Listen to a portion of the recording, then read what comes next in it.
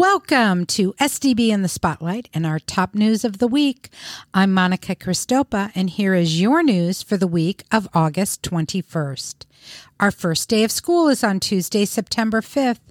We are getting so excited to see all our students back in the classroom. Please be sure that you have registered your student. You can do so by walking into any one of our school buildings between the hours of 8 a.m. and 4 p.m. Or you can register online by visiting our website, sdb.k12.wi.us. The link is on our homepage. This Saturday, August 26th, we are hosting a community health fair at Beloit Memorial High School in the Field House. Join us from 10 a.m. to 2 p.m. for fun and lots of activities.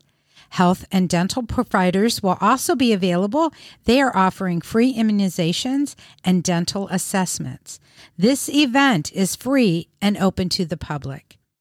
If you are a School District of Beloit family and are in need of back-to-school supplies for your children, please reach out to your child's school. We have lots of donated school supplies from our business and community partners, as well as from very generous donors. We want all students to have a successful start to the school year. That's the news for this week. Thank you for tuning in. Join us next Monday, wherever you listen to your podcasts, for your School District of Beloit Top News of the Week.